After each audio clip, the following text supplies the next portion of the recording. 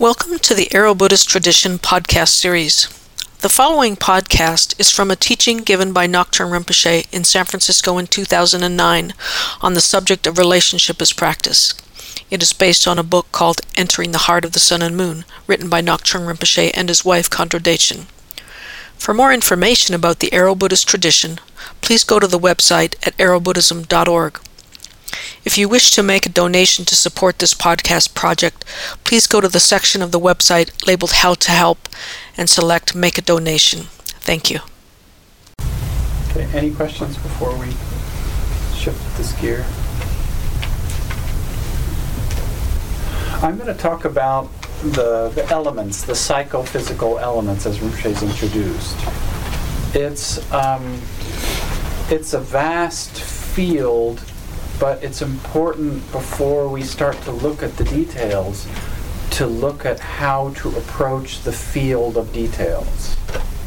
I was talking to the gentleman in the back there yesterday about the cultural context we inherit, both religious and now scientific, and scientific perspectives, materialism in one sense, is very much the religion of many people today. It's how we define the world, including the category of mysteries.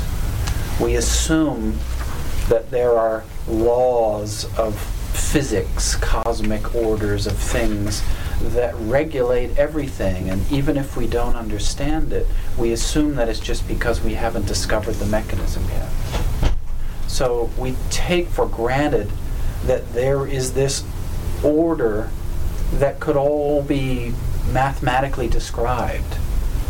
Or we have a religion which says everything is the will of God, or everything is preordained, or some other eternalist kind of mechanism where there's an order and it's all figured out and planned out and we just haven't seen the mechanism yet. Yeah? And when we look at a body of stuff like we're going to look at here with the elements, with many details and many different aspects, it's very easy for us to slip into an assumption that this is a proscriptive process, and that's not the case. The doctrine of the elements in their many different perspectives, because this goes from Sutra through Tantra, Dzogchen, these are observed characteristics of phenomena. And I'm going to give you a little chart now that I made up with a list of different aspects of our experience of the elements. And it's important that everybody swear on their car keys before we start to look at this. That people aren't going to take this home and use it as a formula that everything else has to fit into. These are observations, and this list is really endless. It's the complete spectrum of our experience. But it's very helpful to split things up and dice them and slice them a little bit in order to learn about them and to see how this is a very useful description of our experience and how we can extend our understanding of our experience by looking at our experience in this way. Yeah, any questions? If everybody will swear on their car keys, I'll hand this out.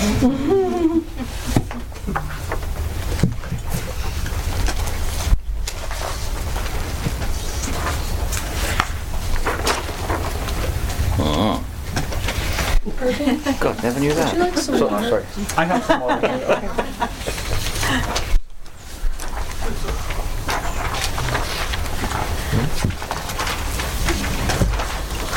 Take a minute when you get it to just kind of gaze at it a little bit. The elements Rinpoche listed: earth, water, fire, air, and space are across the top. And then the left side is the realm or the dimension in which the elements manifest in a certain way in our experience. Wow.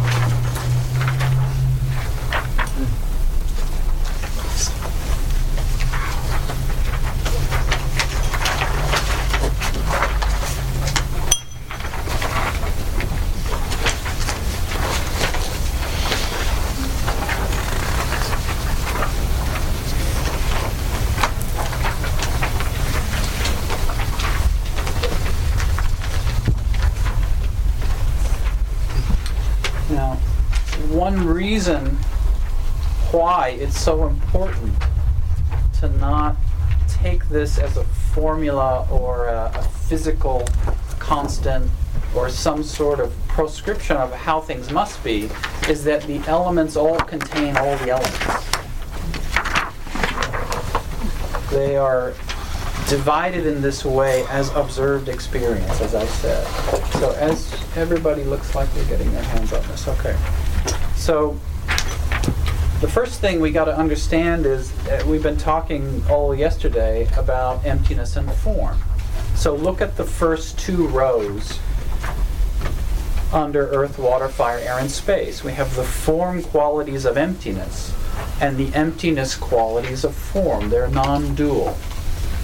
And in the observed manifestation, this fivefold manifestation as the elements, we have earth, the form qualities of emptiness, solid. Yeah? And the emptiness qualities of form, insubstantial, not solid in any permanent way, in any absolute way. That's what's very important to understand. These are not absolutes. They all contain all the elements. So you look across the first row, the form qualities of the elements, solid, permanent, separate, continuous, and defined. These are all, when we are engaging in this driving engine of samsara, trying to separate emptiness from form, and how hold on to the form, have only form, and get rid of or avoid the emptiness. These are the qualities that we're looking for in our experience. We're looking for things, experiences, titles, whatever it may be, situations, relationships that are solid, permanent, separate, continuous, and defined. And is not the best word because any one of them would do. If you have one, you have them all. If you have something that is truly, absolutely solid, it is permanent, separate, continuous, and defined. And that goes for all of them. Now, because of our acculturated human form addiction, the emptiness qualities of form words tend to be just a negation of the form words in many cases. Insubstantial, impermanent, non-separate, discontinuous, and undefined. Undefined should be expanded there to not only be undefined, but to mean continuously redefined or oblique. There are, as Rinpoche was saying yesterday, as we were talking, and Zermi was saying yesterday, about the four denials, the four philosophical extremes. Like that, these elemental descriptions also describe our experience. They just don't describe it absolutely. There is always emptiness. There is always the other side of any elemental experience. Now, moving down, any questions so far? There will be, I guarantee you. Moving down, we start to see more tangible, more tangible in terms of our sense fields, and in fact the sense fields are divided among the elements in this view, in this observation as well. We start to see more tangible manifestations of this elemental spectrum of our experience. So in the body, bone and flesh as earth, the liquids, blood and lymphatic fluid as water, the warmth that we generate that digests our food especially as fire, breath as air, and alertness or awareness, just the capacity of being able to perceive, not the contents of perception, but the faculty of perception. And we will see as we go down this little chart, you'll see how many parallels there are and why this is such a useful system in terms of psychology in the tantric sense and in the Dzogchen sense. Why this is so helpful in terms of understanding and helping to tease apart this mass this unorganized mass of experience that is our lives. Yeah? So the sense fields, touch, taste, and smell as water, fire is vision, air is hearing, and space, conceptuality. It's well known in Western science that taste and smell are quite strongly linked. If people that don't have a sense of smell can't taste. But it's interesting for us as Westerners to hear that conceptuality could be considered a sense field. Rinpoche describes looking at a book. You can see the color, you can feel the texture, you can hear the sound of it, you can smell the paper, but there's another sense field which is conceptuality, ideation, which helps us understand another dimension of it. In Buddhism, the intellect has always been considered a sense field rather than what most people, I think, inherit as a view in the West, which is that it is the kind of the charioteer of the senses, the interpreter, the manager, the sifter, the organizer, analyzer of the senses. But Buddhism considers this function to be a sense field as well, the sense field of being able to conceive objects. Yeah? Now, I'm going to skip over the next two, the primary misconception and emotions / distorted, distracted quality, the next three actually, liberated quality. Would you like me to talk about those, Rinpoche, or avoid talking about those? No, I think it would be good to talk about them actually, because Okay. then we could go into some of the vignettes. Okay. But let's leave that until we've gone through some of the other ones, the other aspects a little bit lower, because they continue in rather a sensory sense. So we have the color of the elements. And these, in the world of Tantra and the world of Dzogchen, this is extremely important because we enter into the world of symbol and the world of symbol as method when we talk about this. Every tanka, every mandala is full, obviously, of color, but the colors mean things in terms of the elements and in terms of the dimensional expression of this big field of meaning. A yidam will have a primary color. And if the yidam is presented in a mandala, then the yidam is in the middle, and their color moves to the middle. And the directions that the other four colors occupy will be shifted to accommodate that. It's very interesting to look at tantric art and representations with an understanding of the elements, because it gives you an understanding of the meaning. For example, Padmasambhava's color is red. And so this links to a whole field of other meanings.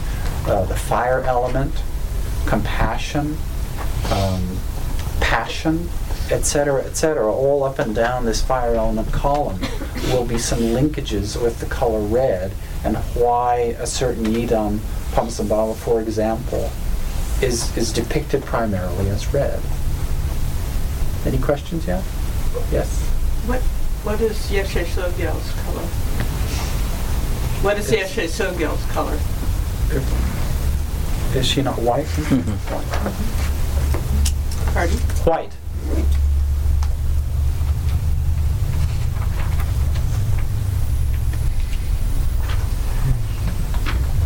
Any other? Yes.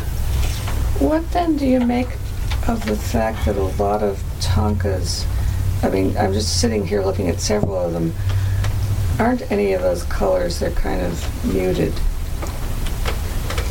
That's cultural. Is it? It's modern. Modern tankas have become increasingly pastel.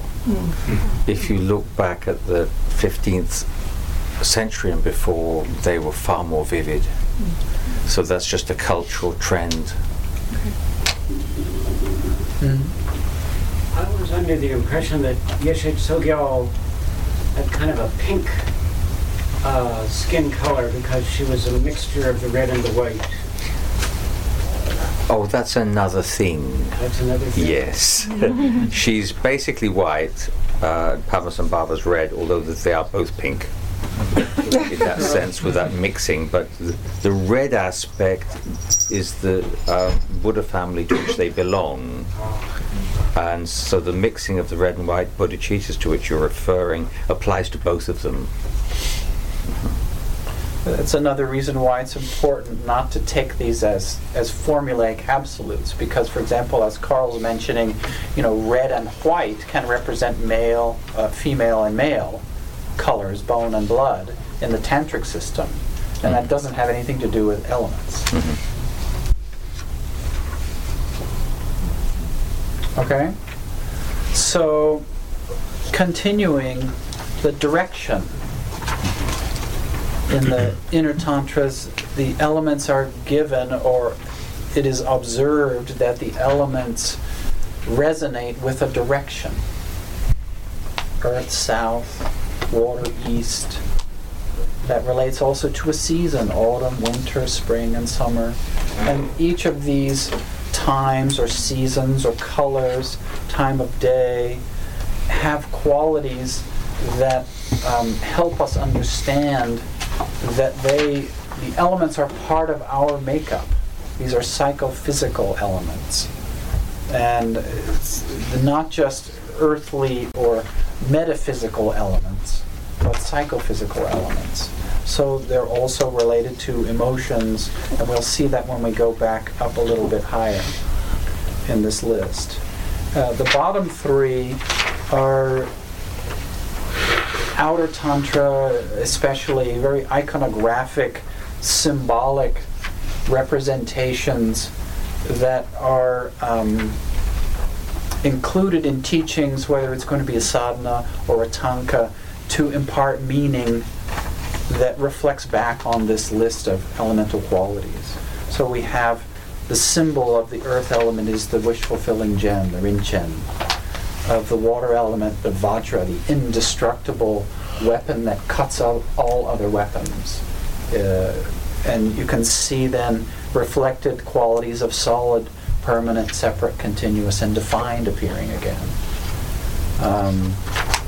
You may also see as a symbol, for example, for the air element, the sword, the elemental symbol of the karma Buddha family. You may also sometimes see a double dorje for that. And we'll talk about that in a second when we go back up the list. The symbol of the Buddha family is also shown sometimes as a wheel, in addition to being a circle.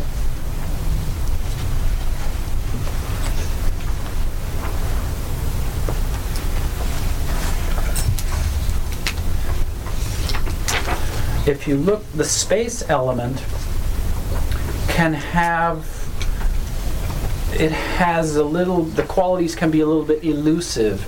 It does have an assigned color and some other qualities that are as clearly delineated as the other elements. But in some aspects, it doesn't have these qualities. It is considered to be at the center and the periphery at the same time. It is the ground from which all the other elements manifest their features. So, the Buddha karmas at the bottom, there are 4 Buddha karmas, but the space element encompasses and allows them all. The space element in a mandala will be the blue in the middle unless another yidam's color, symbolic color, takes primary place in the center, in which case the blue will be moved to that yidam's normal home station. It's always there and it's always pervasive. And so it has no problems moving to the position that the primary yidam vacated to be in the center. Yeah? This is complicated. Everybody okay? So moving back up now, we have primary misconception, emotions / distorted, distracted quality of the elements. This in the sutric vehicle, this would be called the kleshas, or then the liberated quality. And this is where, especially in terms of Dzogchen, we start to look at the psychological, emotional, energetic aspect of the elements and their manifestation in us as either distracted qualities, distorted qualities of emotional constriction, or, and this is a very important distinction within Tantra, especially Inner Tantra and Dzogchen, these native qualities resident in us and arising naturally in us are aspects, are ornaments of our enlightenment. In the sutric vehicle, it's important to get rid of greed and lust and envy entirely.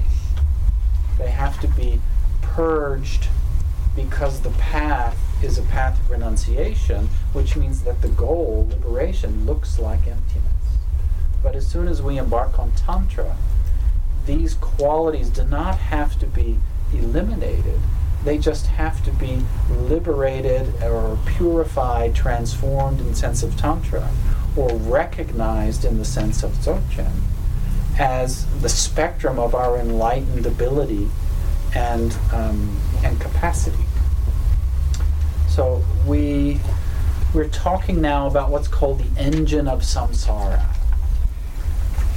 The primary misconception, and you'll see there in parentheses, the primary misconception of emptiness. When appearance and experience arise, they arise as non-dual form and emptiness. But because of our addiction to form and our aversion to emptiness, the emptiness qualities of form, we try to pull out and home in on the form qualities of emptiness and avoid or suppress the other side, the empty qualities of form. So when experience arises non-dually, we are going to get both of those aspects in our perception. And we will experience the emptiness qualities of form as a problem, as a threat, as something that we need to manage and get rid of. And the process of trying to do that is called samsara. It's a losing game of constantly trying to make duality that we're happy with and comfortable with out of non-duality. And it always loses in the end because it's not possible to separate those two aspects of non-dual emptiness and form. When our experiences arise within the spectrum of the elements, we experience the earth element, or the aspect of our tangibility that we'll call the earth element. We experience things as insubstantial. We mistake the non-duality in terms of the earth element as the insubstantiality of form. And so the next row down is our what we call the coping strategy, the mechanism that samsara uses, that we use to try to make the insubstantial arising of non-dual earth element into one that's solid.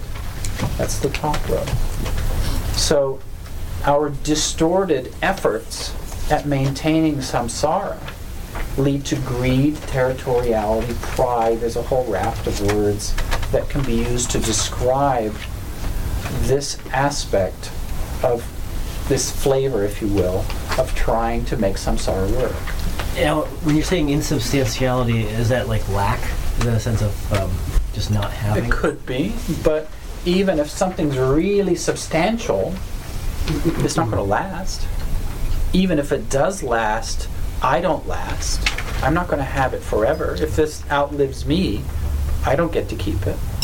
All those are aspects of the insubstantiality of the earth element. Now, that's just in one sense. In another sense, if I turn my back on this, am I sure it's still there? If I leave to go to the bathroom, somebody could come and steal it. It's risky. It's not solid. Yeah, in many ways. There are other things too about insubstantiality. You know, it's not necessarily whether you die or it dies or someone steals it. It's whether fashion determines it unfashionable. Then whatever it was worth to you, you still have it, but its value has been taken away. Not maybe in your sight, but in the sight of others. What are you doing with one of those? No one has those anymore. We have these. And so that's insubstantiality. It's quite subtle, because you've still got the damn thing. No one's taken it from you, but something has been taken from it that it never had in the first place. Except you thought it did, and now you think it doesn't. So insubstantiality isn't just a concrete affair.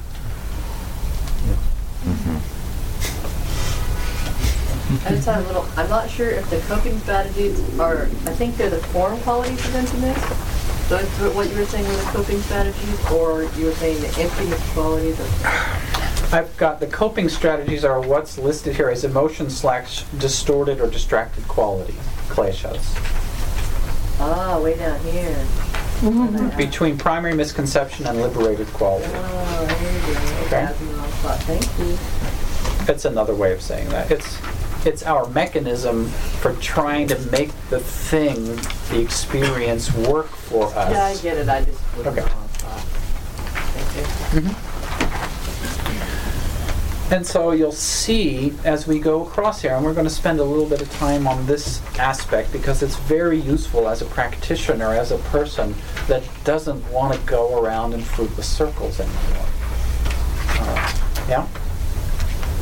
So the liberated quality, the quality of the earth element part of our spectrum, when we let go of trying to force things in the sense of the earth element to be solid in an absolute sense, when we allow the earth element to appear in its non-duality, the liberated quality of that part of our spectrum is called equanimity or generosity.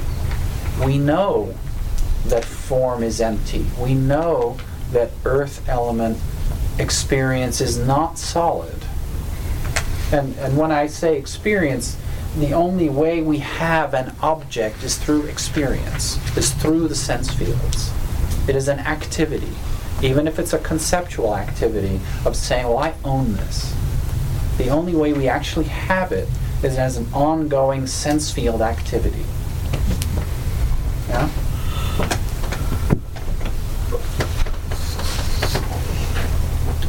Because we accept that form is empty and that the earth element quality of things and experiences contains both substantiality and insubstantiality, we do not grasp or try to force the earth element to be fixed, to be solid, and especially to be solid in relation to us, because that is always what the samsaric engine is really trying to do, is trying to find something outside of us in this dualistic split that is solid, permanent, separate, continuous, or defined, so that we, in reflection to it, can be that.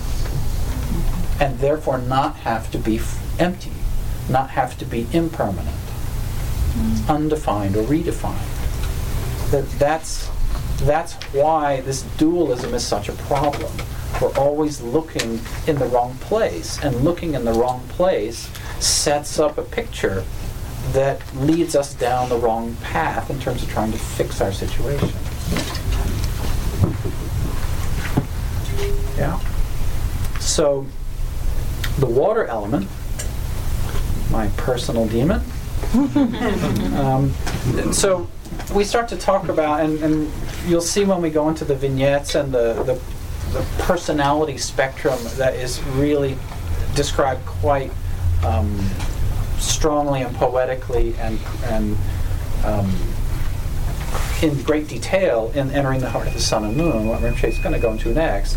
We start to talk about earth element person, or earth element man, or water element woman. This is also an observation. Nobody is inherently a water element person, but you can see those qualities if you look at someone or if you look at yourself, and it may be that something quite clearly predominates, but it's important to remember that all of us have all aspects of all the elements.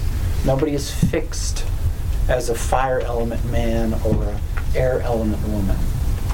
We all have all aspects, and you can see even as you watch the functioning, if I would say I'm a water element type of man, even watching the function of the water element, I can see the other elements in action. It's not a formula. It's really important to remember that. Yeah? This is very much how it's approached in outer tantra. I think it's useful to say that getting a handle on, in outer tantra empowerments, you throw a flower onto the mandala and it lands on whatever, and then you say, oh, you belong to the Padma family, the fire element, and then you'll have these practices. This is very much outer tantra, and so there is a value in thinking of yourself as Padma family. But then in the inner tantras, you don't have that anymore. So this is very much more the perspective from inner tantra, where we're all the elements, and there's no particular value in looking at ourselves as being one thing in that way. But both exist. I'm just pointing this out in case any of you have come across teachings where you can be of one family in that way. But that is simply a method. And the two methods contradict each other, but that's not a problem. Where one is valuable and has a function, then it has a function. When you say someone is, again, conditionally at that moment, an earth element woman or air element man, whatever, are you referring to their manifesting of the liberated quality? And you also said that, water element, my demon. But by that, did you mean that something that arises for you is the distorted or distracted quality of the water element? Is that what you mean by the struggling with it? Yes, but not, I also see in myself the mechanism of all the other elements too. People tend to cycle through. We'll try this and it doesn't work, and then that gets frustrated, so then it's the water element, and then we get nervous because we've been here before, so that's the air element, and then we get overwhelmed, so we give up, and that's the space element, and then we do it again. But I certainly find myself, and I'm sure all of us can recognize as we start to hear a little bit more about these features, one of these that will speak to us as, oh yeah, that's what I do most often. I just want to understand how you're referring to it. When you say, again, the conditional air element, something, do you mean they manifest the distorted quality, or do you mean they tend to manifest the enlightened quality? You typically see both because we are both. So it's just when you refer to that person, then it's the one in which that element is operating strongly at that moment. Sure. Okay, got it. For example, I notice in myself that I get irritated, I tend to get aggressive when things aren't going the way I want. But I also have a quality where it's very easy for me to memorize things. I have a very good head for remembering numbers, details, keeping maps of things in my head. These qualities of clarity, which is the liberated quality of the watermelon element.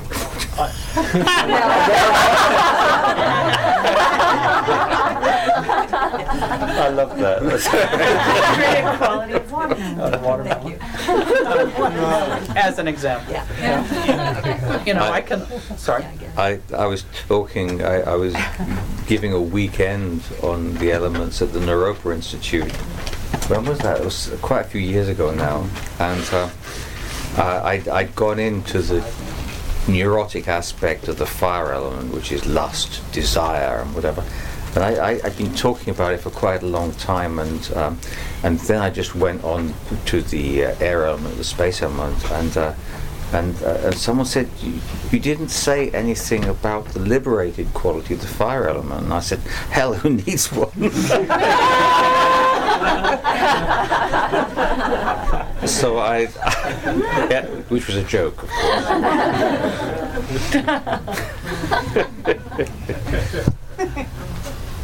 So the primary misconception of the water element is that there's a threat. Emptiness appears as a threatening thing or something. And I've got under there specific, because if you jump over and look at the air element, it also looks like a certain kind of a threat.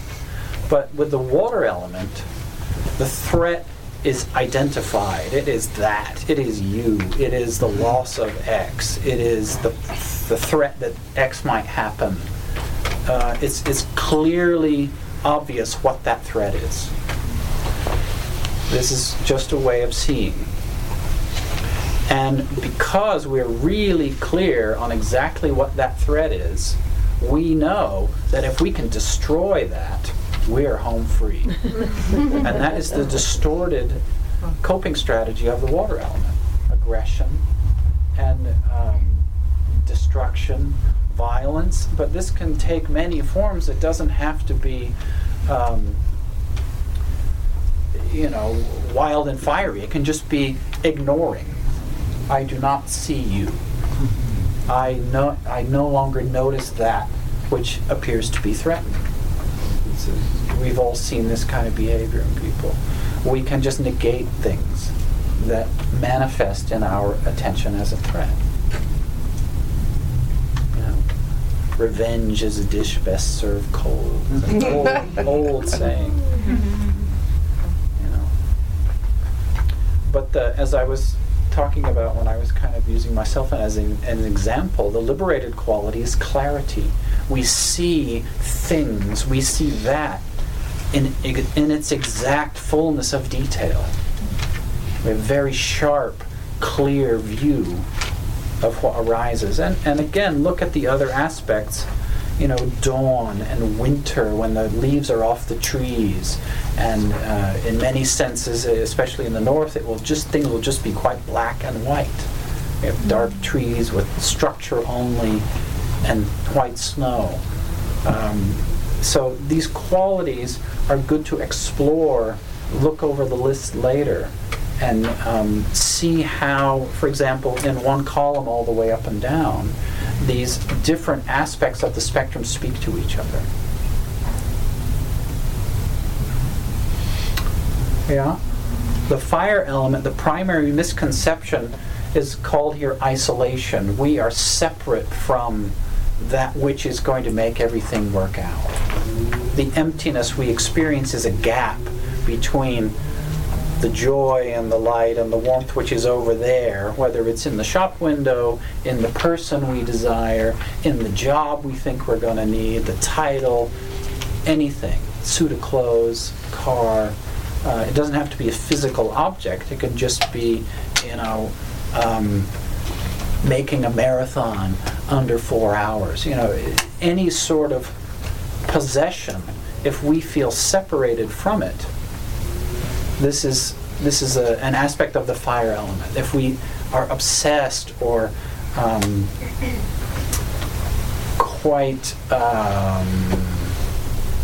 we're really sure that this is the thing that's going to do it. Yeah?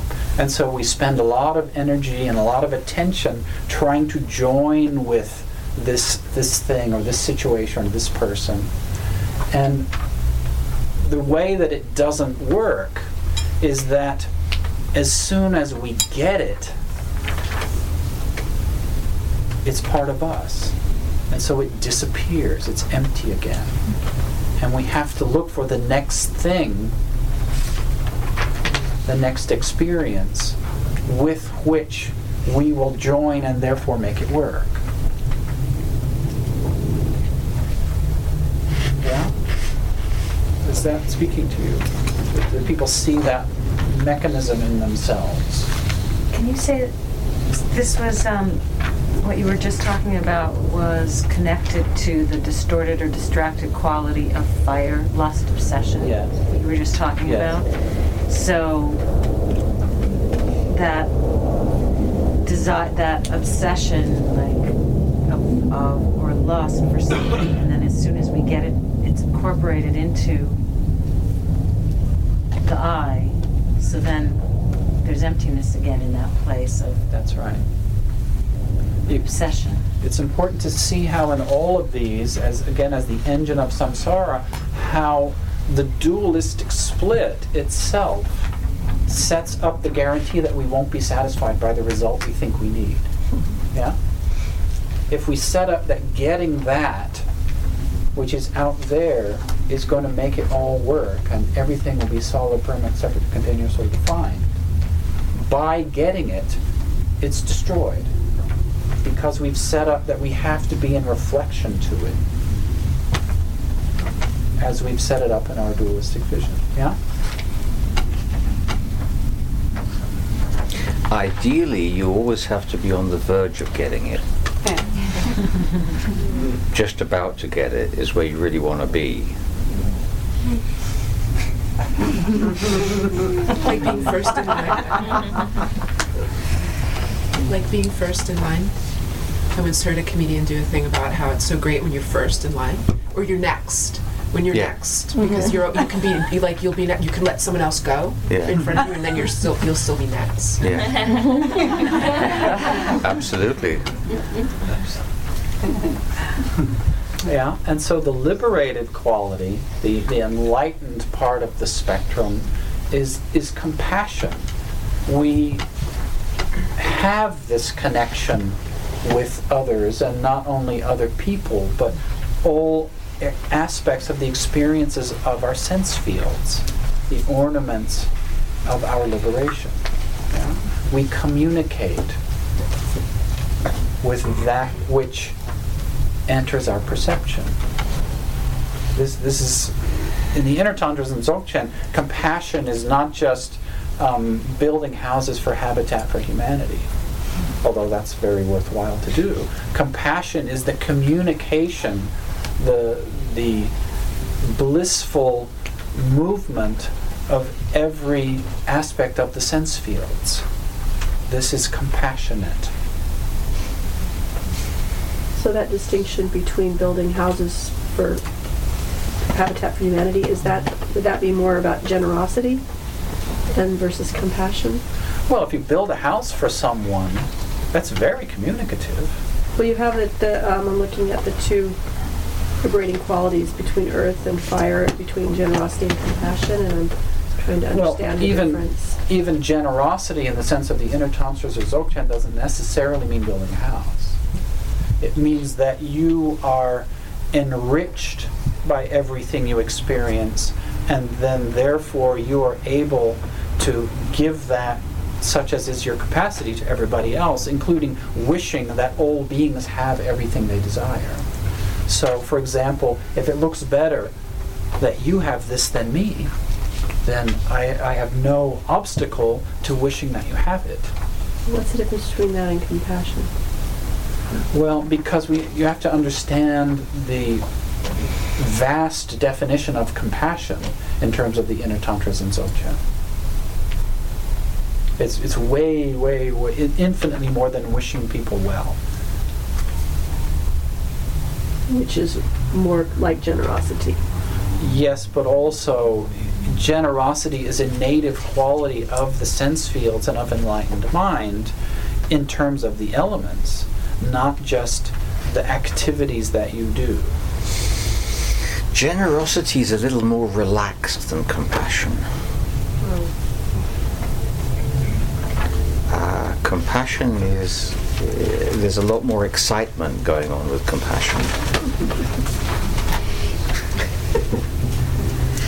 With generosity, things are just moving to where they should go, because it's the wisdom of equanimity and equality. But compassion is combustible. There's a lot of excitement going on there. The result might also be generosity, because these wisdoms are not actually separate. So the more you look at them, the more they mingle with each other, and the less easy it is to tease them apart. So I think the confusion you're having around this is a really good thing, because you're confusing them, and they should be confused. Generosity and compassion should be confused with each other, because they're not separate. We really talk about them as separate in order to understand them. So from our position of being within the dualized states, we have to work at them separately in order to understand them, and in order to let go of the separation between them and enter into a vision where there is no separation, but we can't approach it like that. You couldn't get hold of it. This is reflected in all kinds of ways in terms of practice in Dzogchen, where something is particularized. This is the focus. It's the white eye. It's this, it's that, it's the other. It's within the sense field. It's within the eyes, the ears, the whatever. You could just say find presence of awareness in the dimension of reality. But that's too vast. You can't do anything with that. It's just overwhelming. So you have to say, it's within the vision I'm working. It's within sound. But ultimately, you don't have to separate any of that out. But at this point, we're looking at compassion as if it were separate from generosity. It's not, of course, but in order to understand it, we have to explore it in isolation from a dualistic point of view.